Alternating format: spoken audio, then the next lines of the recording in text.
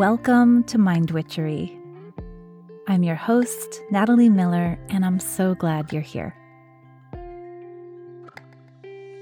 Hello, my loves. Today I am excited to talk to you about productivity. So this is something that has been coming up a lot for my clients, for a couple of my one-on-one clients, and also a couple of the people who are in my new witchy business group coaching program for entrepreneurs. And I think it's coming up particularly for these people because the people with whom I tend to work are very creative people. Even if they aren't necessarily artists or novelists or actors, all of whom I love to work with, they are very creative in their approach to entrepreneurship. I'll tell you in a minute why I think that's important, but for now, let's get into the basic premise of this. I talk a lot about productivity on this podcast. I talk a lot about our cultural obsession with productivity. And it is, of course, largely a feature of capitalist culture. We love to produce in a profitable way in capitalist culture. But I think there is something just human about enjoying making things, right? Like, I think it feels good to make things. It feels good to produce often. It feels good to bring something into the world or to improve something or to begin a day with many things undone and end the day with the things taken care of. Of course, I think that we've been culturally conditioned to like that. And at the same time, especially, I'm thinking about my creators, it does feel good to get an idea out of our heads or even, it does feel good to exercise our agency and power to do. Yeah? So maybe I'm thinking lately, instead of rejecting the idea of productivity or trying to turn away from it, maybe it would be more helpful to redefine it. To redefine our notion of what productivity is. And shocker, I'm going to use a metaphor to talk about this. So let's think about the popular conception of productivity as kind of factory-like, right? When we are productive, we are efficient, we are in active production mode, and we're churning out whatever it is that we think we should be churning out. We're churning out the pages, we're churning out the designs, we're churning out the work product, yeah? And when you think about a factory, it is so focused on speed, consistency, right? I mean, the factory is where you clock in and you work for 8 hours and you clock out. And you are afforded tiny little breaks inside of that. We're so reluctant to take a break, we actually have to make laws about how the breaks are required. And of course, you and I both know there's fuck tons of factories who don't allow these breaks to actually happen. We're both very sure of that, aren't we? Yeah. So anyway, what we're looking at is like consistency, speed, efficiency, and just this kind of grind. When I am being productive, it means I am actively producing. And I would like to offer that a more expansive, evolutionary, and ultimately kind of the only sustainable way of thinking about productivity is to think about it less as a factory and more as a garden. As a garden, right? So even just in an initial comparison between a factory and a garden, what do you see in your own mind? I see that a garden is alive, it's organic. A garden is more essentially co-creative, right? And what I mean by essentially co-creative is like a garden is responding to the light, the weather, the amount of rainfall. A garden is responding to the change of seasons.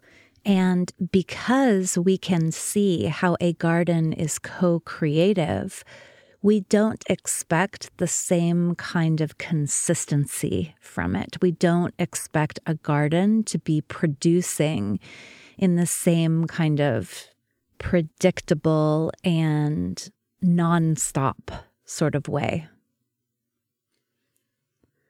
A garden also is alive. A garden is teeming with life. And while when I think of factory, I think cogs in a machine.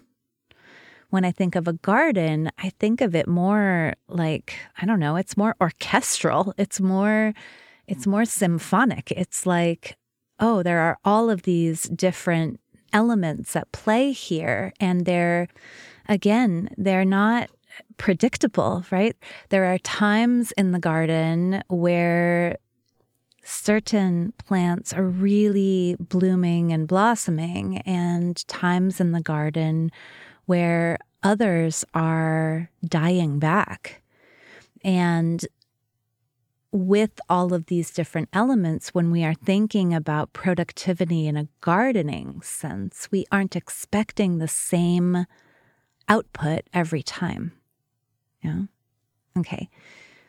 Even deeper than that, when we think about productivity in a gardening sense, I think we're much more aware of and respectful of the need for supportive conditions, right? I mean, factories are notoriously unsupportive of good working conditions.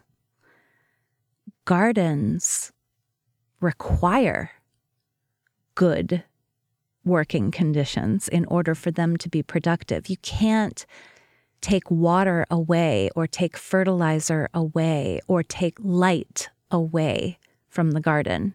We understand at a very basic level, oh no, all of this life force is helpful. It's requisite. It feeds the ability of the garden to produce. Yeah. So this is what's coming up with my clients right now. So many of them are creatives, and what they are finding is that the more they progress in their careers, the more fully expressed their talents are, the more they are doing the kinds of projects that challenge them, they need more and more and more space and fuel in order to be able to do that work.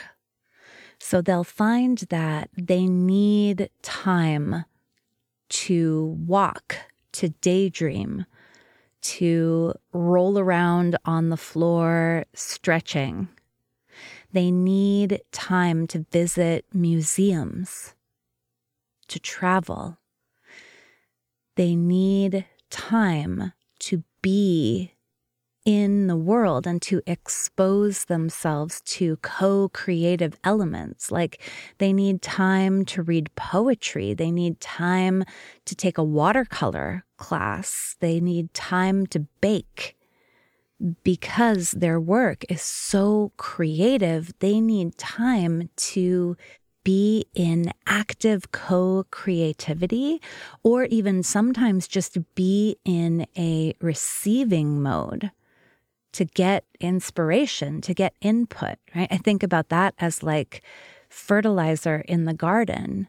We know that when we give our garden fertilizer, or when we give our garden compost even, we are going to produce better vegetables, brighter flowers. We get that food and fuel is requisite to making a better product, right? And yet, when it comes to our own selves, when we find ourselves called to just daydream or just, I don't know, like watch a golden age of television show, or to take a road trip instead of sitting at our computer all day, we imagine that is like slacking off. We imagine that is not being productive. But what I have certainly learned, and what my clients are learning, and what I want to convey to you, is that those are among the most productive things that we do. Being in active co-creation with this world and receiving inspiration, receiving that food and fuel for our soul, for our creative minds. That is so productive. And I hope that this garden metaphor for productivity helps us to see that. I do also want to touch on the component of the gardening metaphor that talks about seasons and cycles. We don't expect our garden to be in bloom at all times. We don't expect constantly to be harvesting from our gardens. We understand that gardens move in cycles, that there are times where we are planting seeds. There are times when we are weeding a lot, like constant weeding. There are times when it's amazing, the bumper crop that we're receiving. And there are times when the thing to do is to till all of the dead stuff back into the earth and just wait. And just wait before we ask our garden to produce something new. I have been in business for decades now, in creative business. And I know for myself, certainly, this is true. We are human beings, not machines. We are not meant to be in constant output mode, right? And just think about the examples of constant output mode, and they're gross. It's like a puppy mill where a dog is bred again and again and again, or an Amazon warehouse that never fucking stops. The enormous factory farms where we never pause to replenish the soil. We just keep demanding more. We don't want that, right? That is so just counter to the way that this planet works. It's exploitative, it's unsustainable, right? And those, I think, are perfect words to characterize the way that we generally are conditioned to think about productivity. It's exploitative and it's unsustainable. And something that I certainly have experienced and that I coach a lot of people through is that when we are aspiring to this model of productivity, this nonstop, like go, go, go, make, do, do, when we cannot sustain it, or when it's not yielding anything great, we blame ourselves. Because the conditioning says, a good worker doesn't need to stop. The conditioning says if you are disciplined, if you are devoted, if you really care, if you're really actually good, then you should be able to be constantly in production mode. And indeed, your product should be bigger and better and faster and more efficient all the time. So what happens is we deny ourselves the walk, the daydreaming, the visit to the museum, the weekend off, the time doing nothing, or the time tending a literal garden or baking or whatever, right? All of the things that I talked about that nurture a co-creative relationship with the world. We deny ourselves all of that food and fuel. We don't allow for input, and then we blame ourselves when we're unable to output. We think there must be something wrong with us. This concept makes so much sense, doesn't it? It totally does. And to go against, to reject the conditioning that we've been getting this since grade school, right? This idea that we just should be able to make do with 15 minutes of recess and 30 minutes of lunch in a day and otherwise be in active production mode. To reject that conditioning, it's scary, it's hard, it's still hard for me. When we've got something that we want to make, we want to produce, it is so hard to trust that that product will come in the right moment, under the right conditions, that it will be better and stronger and more vibrant if we are creating it from a place of being well-fed and well cared for. Like, I promise you, it always works that way. I know from tons of my own experience, tons of my clients' experience, I know it works that way.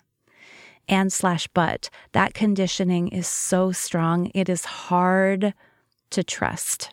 Yeah. So again, that's why I wanted to give us this garden metaphor, because we trust that that's how gardens work.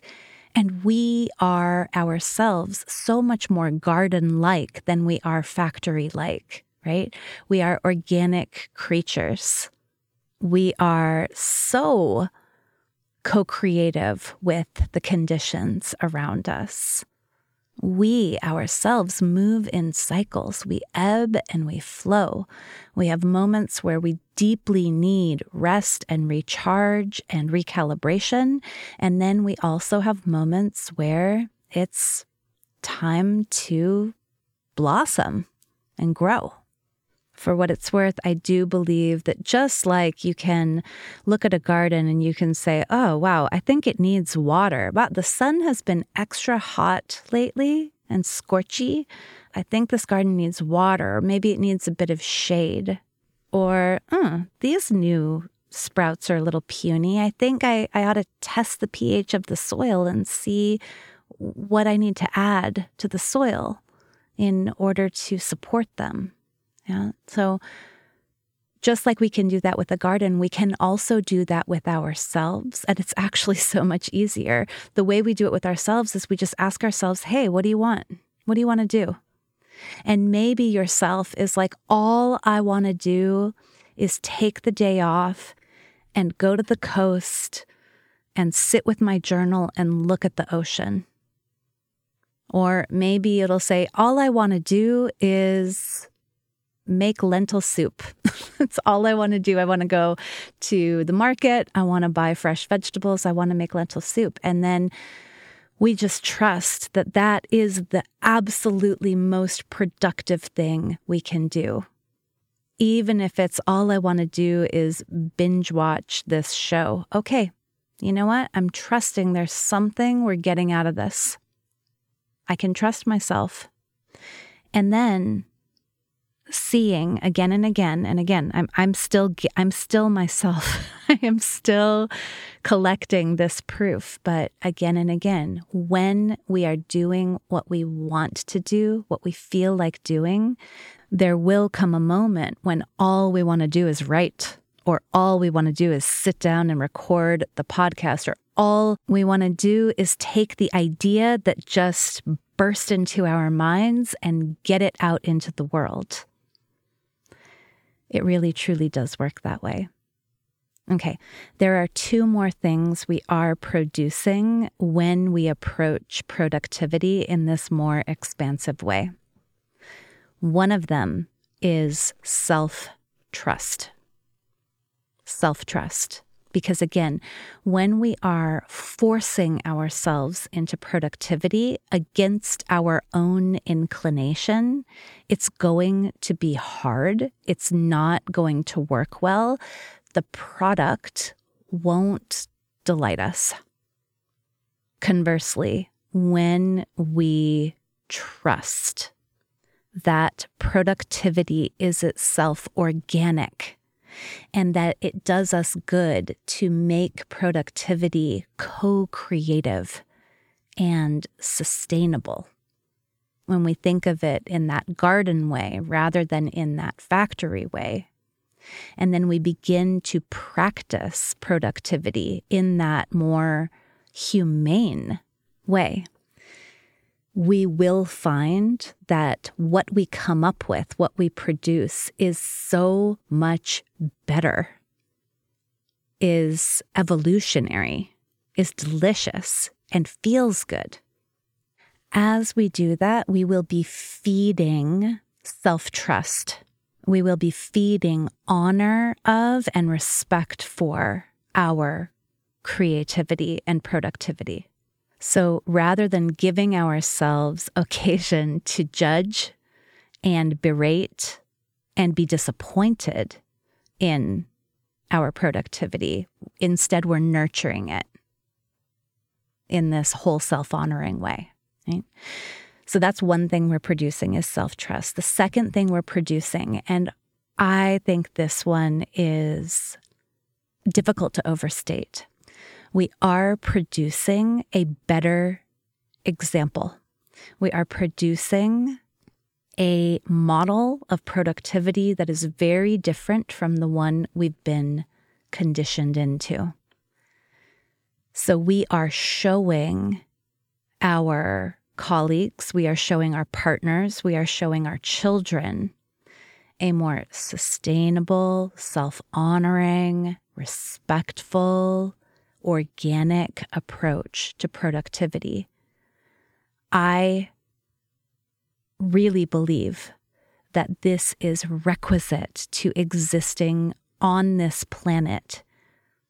Right now, our planet is responding to and co-creating with our exploitative definition of productivity. Right? The planet is responding to that exploitation. If we want to turn this shit around, it really does begin with us. Because as we adopt a less rushed, less demanding way of being in the world, we not only exploit ourselves less, we also exploit the planet less. By doing this ourselves, and even more importantly, by showing this as a different way, we can, I believe, create a whole movement toward a more sustainable, respectful way of being.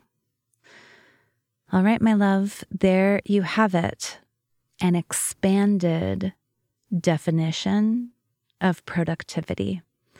I hope it helps you to give yourself permission to experiment with this different, more whole self-honoring, ebbing and flowing way of being productive.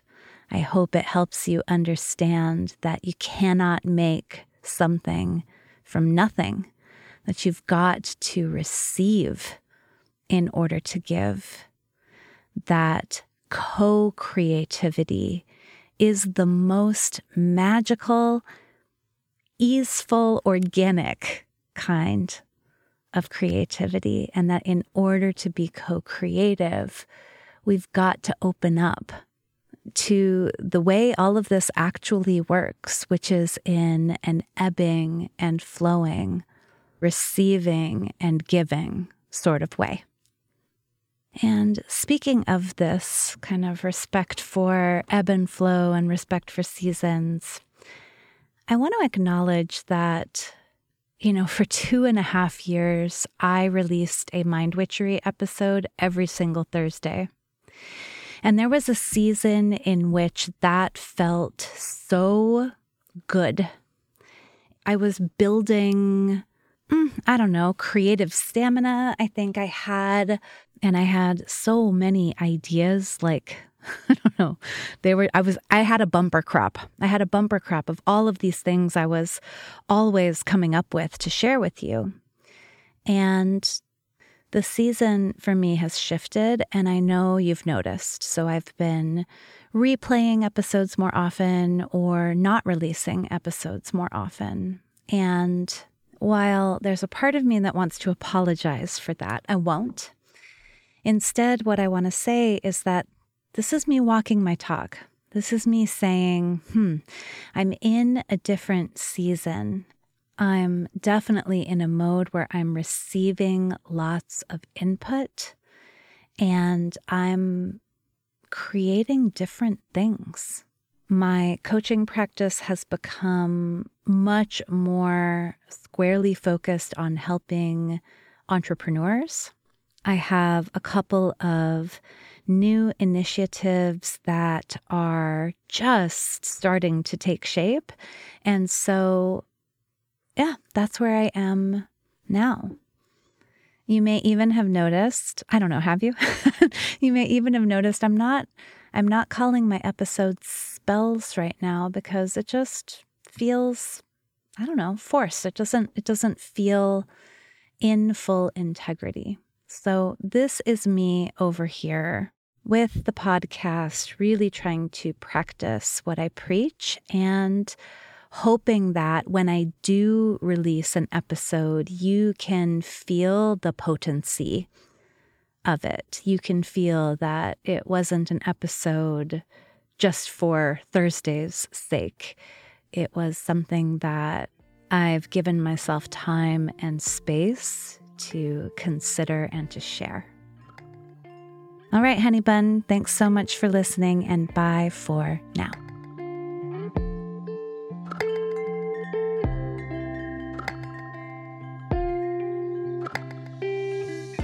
Thank you for listening to this episode of Mind Witchery.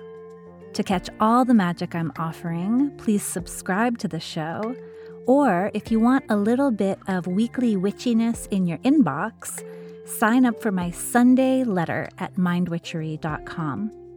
If today's episode made you think of a friend or loved one, your sister, your neighbor, please tell them about it. We need more magic makers in this troubled world. Like all good things, this podcast is co-created by stellar people. Our music is by fabulous DJ, artist, and producer Shammy D. Our gorgeous art is by the sorcerers at New Moon Creative. Mind Witchery is produced in conjunction with Particulate Media, K.O. Myers, executive producer. And I am Natalie Miller. Till next time.